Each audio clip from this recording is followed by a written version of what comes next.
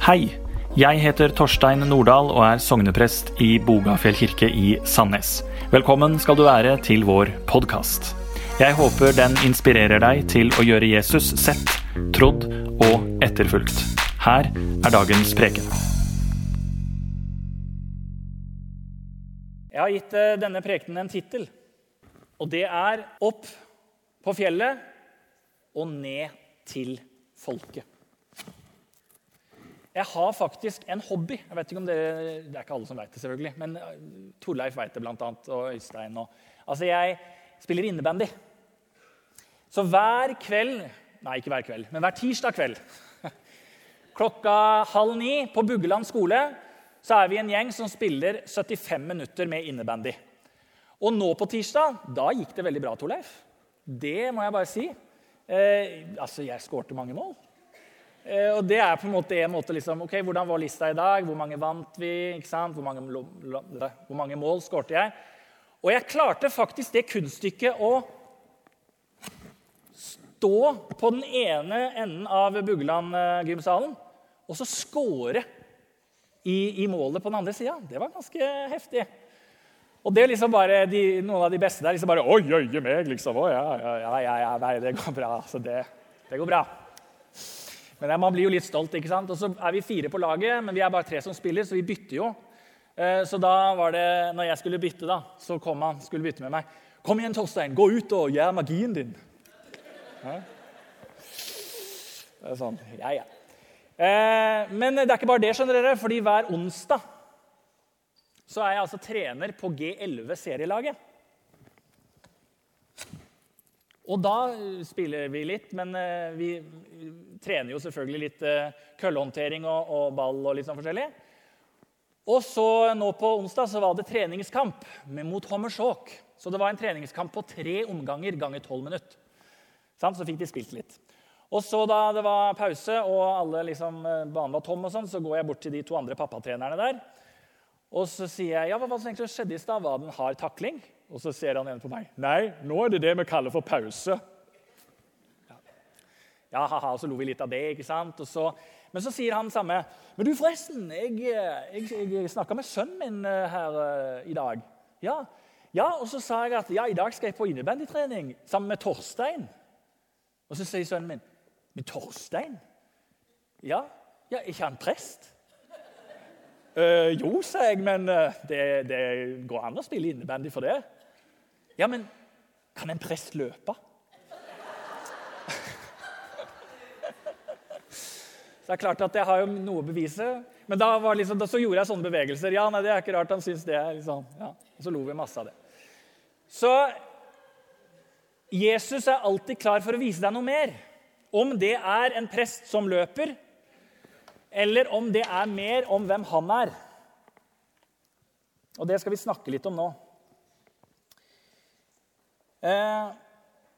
Opp på fjellet. Det er liksom noen ting som vi kan vite da om teksten i dag. Det er det at vi kan lese den i alle evangeliene. Matteus, Markus, Lukas og Johannes. De har fortellingen med alle 4. Så den er viktig. Og så det andre er at den er så spesiell, denne fortellingen her. At hvis vi ser i bibeloverskriftene eller i bibelkommentarene, så har den så utrolig mange navn. Altså vi vet ikke hva vi skal kalle det. Det er jo greit nok ikke julaften, eller Jesus blir født, eller Jesus blir døpt, eller oppstandelsen for eksempel. Ganske enkelt. Men dette er en fortelling som har så mange ulike titler. Disiplene får se Jesu herlighet. Disiplene får se Jesu herlighet på fjellet. Jesu herlighet blir åpenbart. Jesus blir forklaret foran disiplene. Jesus blir forklaret for disiplenes øyne. Eller kort og godt, forklarelsen. Og vi har også en dag som heter Kristi forklarelsesdag. Men for det tredje, så er denne historien så kort, men allikevel så sammensatt. Altså det er som en kompakt leirklump med momenter som gjør at det er usikkert hva denne fortellingen faktisk handler om. Det er spennende. De 6 dagene Dere husker det, ikke sant? Det de 6 dagene etter Peters bekjennelse. Så det har gått 6 dager etter at Peter har bekjent, du Messias, den levende Guds sønn. Men hva det hendelsen på fjellet vil fortelle? Det forståelse av Jesus som den nye og større Moses? Eller det rett og slett et audiovisuelt bevis, ikke sant? Både bilde og tekst, på at Jesus Guds sønn? Eller det en fortelling som skal underbygge og bekrefte det Jesus nå har begynt å si om seg selv? Mitt poeng i dag, det ingen av disse 3. Og det får meg til å tenke på en vandrehistorie fra Oslo, om studentpresten, eller prestestudenten, som skulle holde en sånn forsøkstale i faget og på menighet. Og så sier han, Jesus har 2 poeng med denne fortellingen, selv har jeg 3. Men jeg tenkte først skal jeg fortelle litt om trospråk da, så vi kommer oss inn i det etter ferien. Ikke sant? Vi tror at Gud kommuniserer til oss på ulike sendeflater. Ikke sant? Det noen deler i ditt liv, der frekvensen forteller deg hvor du lettest tuner inn på Gud, for eksempel. Ikke sant? Noen møter Gud i naturen, andre bare i naturen, og sånn kan vi fortsette. Og hvis du ikke mottar noe fra Gud i naturen, for eksempel, så jo ikke det fordi Gud ikke bruker naturen. Det bare sånn at du ikke innstilt på denne kanalen. Og trospråk, det gir deg muligheten til å sette ordet på hvordan din kontakt med Gud under forskjellige omstendigheter. Og du trenger ikke være fastlåst i et bestemt trospråk, og du kan gjerne oppleve andre kanaler som også viktigere i kortere eller lengre perioder i ditt liv. Hva som ditt trospråk handler om ditt personlige forhold til Gud og Guds rike. Hva som gir deg motivasjon og drivkraft til å tilbe. Ikke sant? Og der vi ulike. Men når du blitt fortrolig med hva som din motivasjon til tro, eller når du vet hvor Gud møter deg, ja, da kan du bli fortrolig med å undersøke litt andre trospråk. Eller du kan bli tryggere på andre sitt trospråk, uten å få dårlig samvittighet, eller føle skyld, eller skam, eller, ikke sant? Vi inne på noe som kjempeviktig.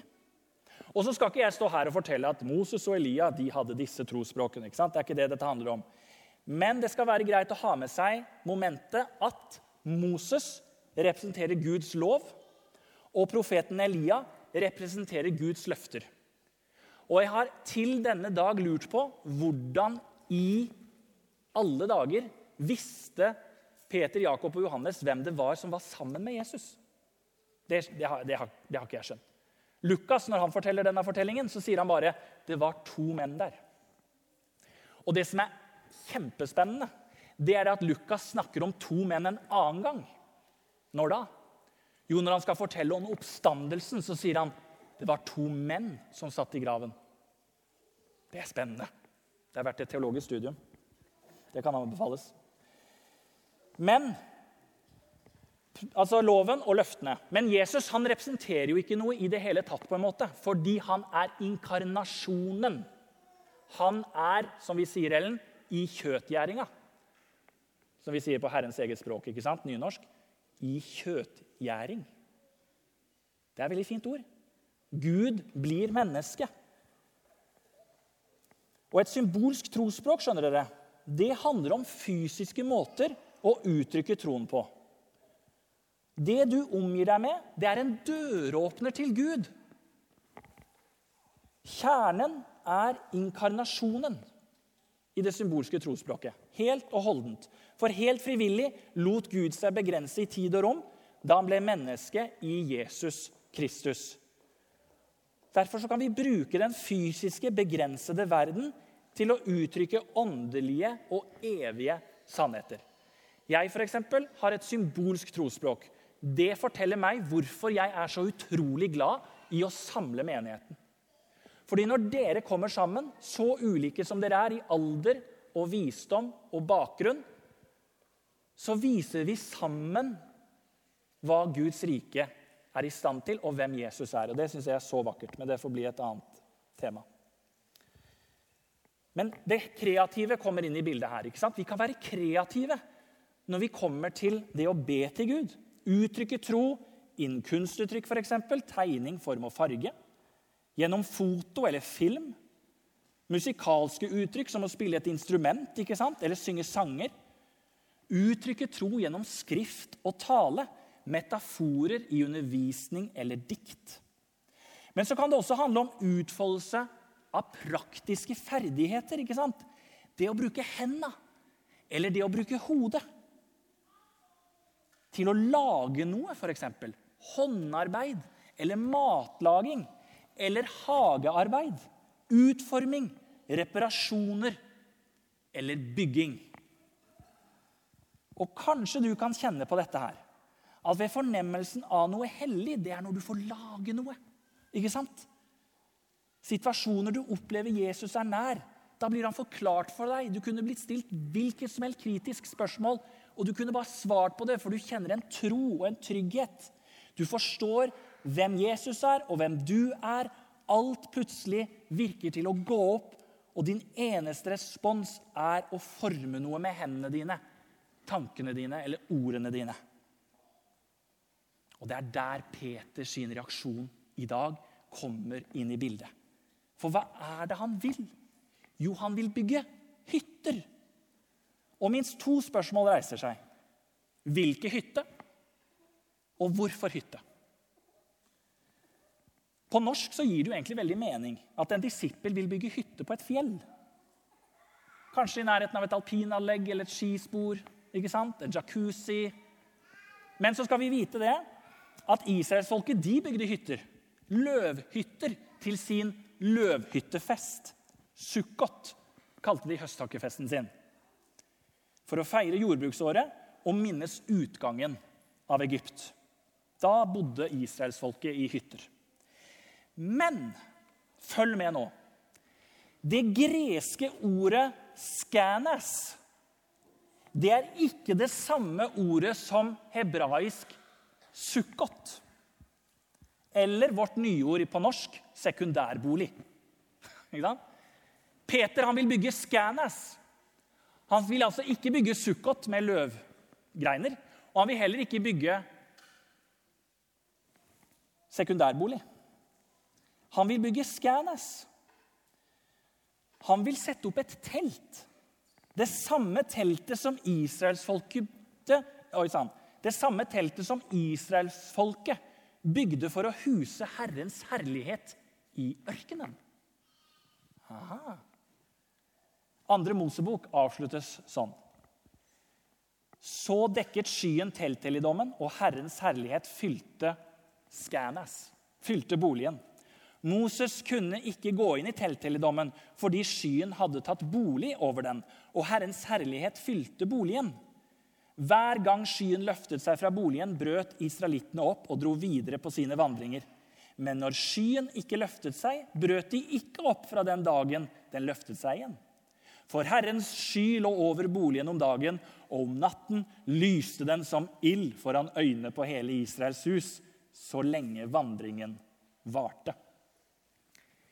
Peter han vil bevare dette øyeblikket for alltid. Så overveldet han av Herrens herlighet at han påtar seg ikke bare bygge 1 telt, men 3 skænæs. Og hva det som skjer i det Peter har sagt ordet skænæs? Jo, da kommer det en sky. Det kommer en tåke. Og igjen blir ting uklart. Og kanskje du har erfart det selv. Jesus igjen borte. Og du som hadde så mange gode tanker om hva du ville gjøre for han, hvis han bare hadde vært like tydelig som før, like tilstedeværende. Men hysj, hører du ikke stemmen? For selv om tingene kan oppleves usikkert og tåkete, så betyr ikke det at Gud ikke kan bryte gjennom med sitt ord, sin stemme og oppfylle sine løfter. Men så må vi ned til folket da. For synet varer ikke evig. Jesus flytter ikke inn i noe hyttefelt sammen med Moses og Elia. Jesus går ned fra fjellet sammen med Peter, Jakob og Johannes, ned til folket for å fortsette sitt arbeid. Troen, den styrkes ikke av å bygge hytter og tro at den gode feriefølelsen aldri tar slutt. Troen styrkes av å bli brukt. Gjerne gjennom kreativ utfoldelse til oppbyggelse for menigheten eller tjeneste for lokalsamfunnet. Det trenger ikke være et eller heller. Det kan være både og. For på samme måte som Gud ikke ble værende i sin himmel, men ble menneske og steg ned, slik skal heller ikke vi bli værende i dette kirkerommet, men vi skal gå ut blant mennesker. Og gjør vi ikke det, øver vi oss ikke i frimodighet på Jesu vegne, ja, så er det heller ikke sikkert at tåka vil lette. Det har stått litt om Bogafjell menighet i Aftenbladet de siste måneden. Alt fra menigheten bidrar positivt til bydelen, til bydelsrommet på Bogafjell er ikke nøytralt, vi føler oss ikke hjemme eller velkommen. Og jeg kan bli både provosert og rådvill. Det positive overdøves av det negative. Hva slags stemme er dette? Men med tåkepraten så kommer også muligheten til å oppklare. Og på torsdag så skal vi samles til nettverkssamling her i kirka med Agenda 1. Da kommer det 9 ulike menigheter fra Sandnes by til Bogafjell kirke, og sammen så skal vi deles i menighetens grupper, og vi skal diskutere veien videre.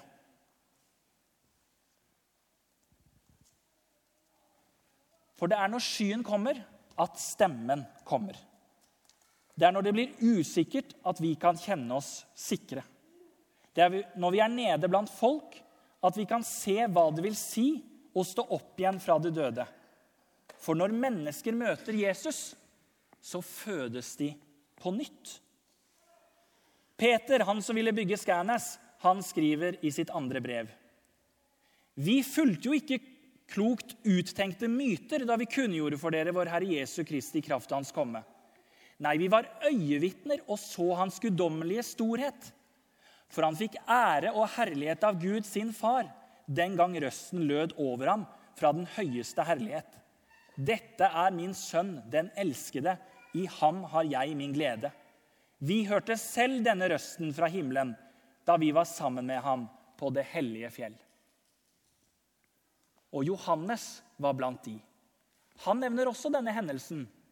Gjør han ikke det da? Det vil si, han nevner i hvert fall ordet skænæs helt i starten av sitt evangelium. Er dere klare? Og ordet ble menneske og tok skænæs iblant oss.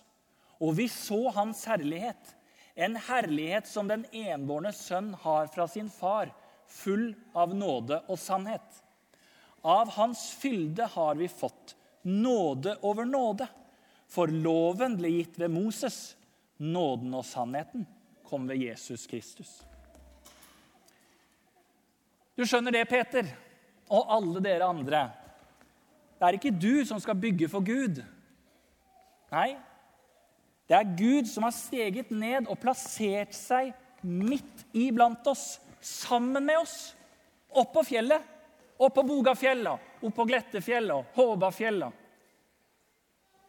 Og vi skal gå ned til folket, for Jesus vil alltid vise noe mer, og troen styrkes av å bli brukt.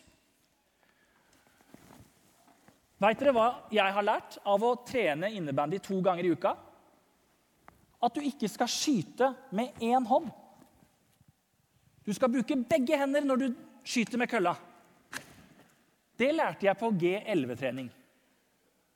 Troen, menigheten, samfunnet. Skal du se at du scorer, vet du, på andre siden. Fordi vi lever troen der folket lever.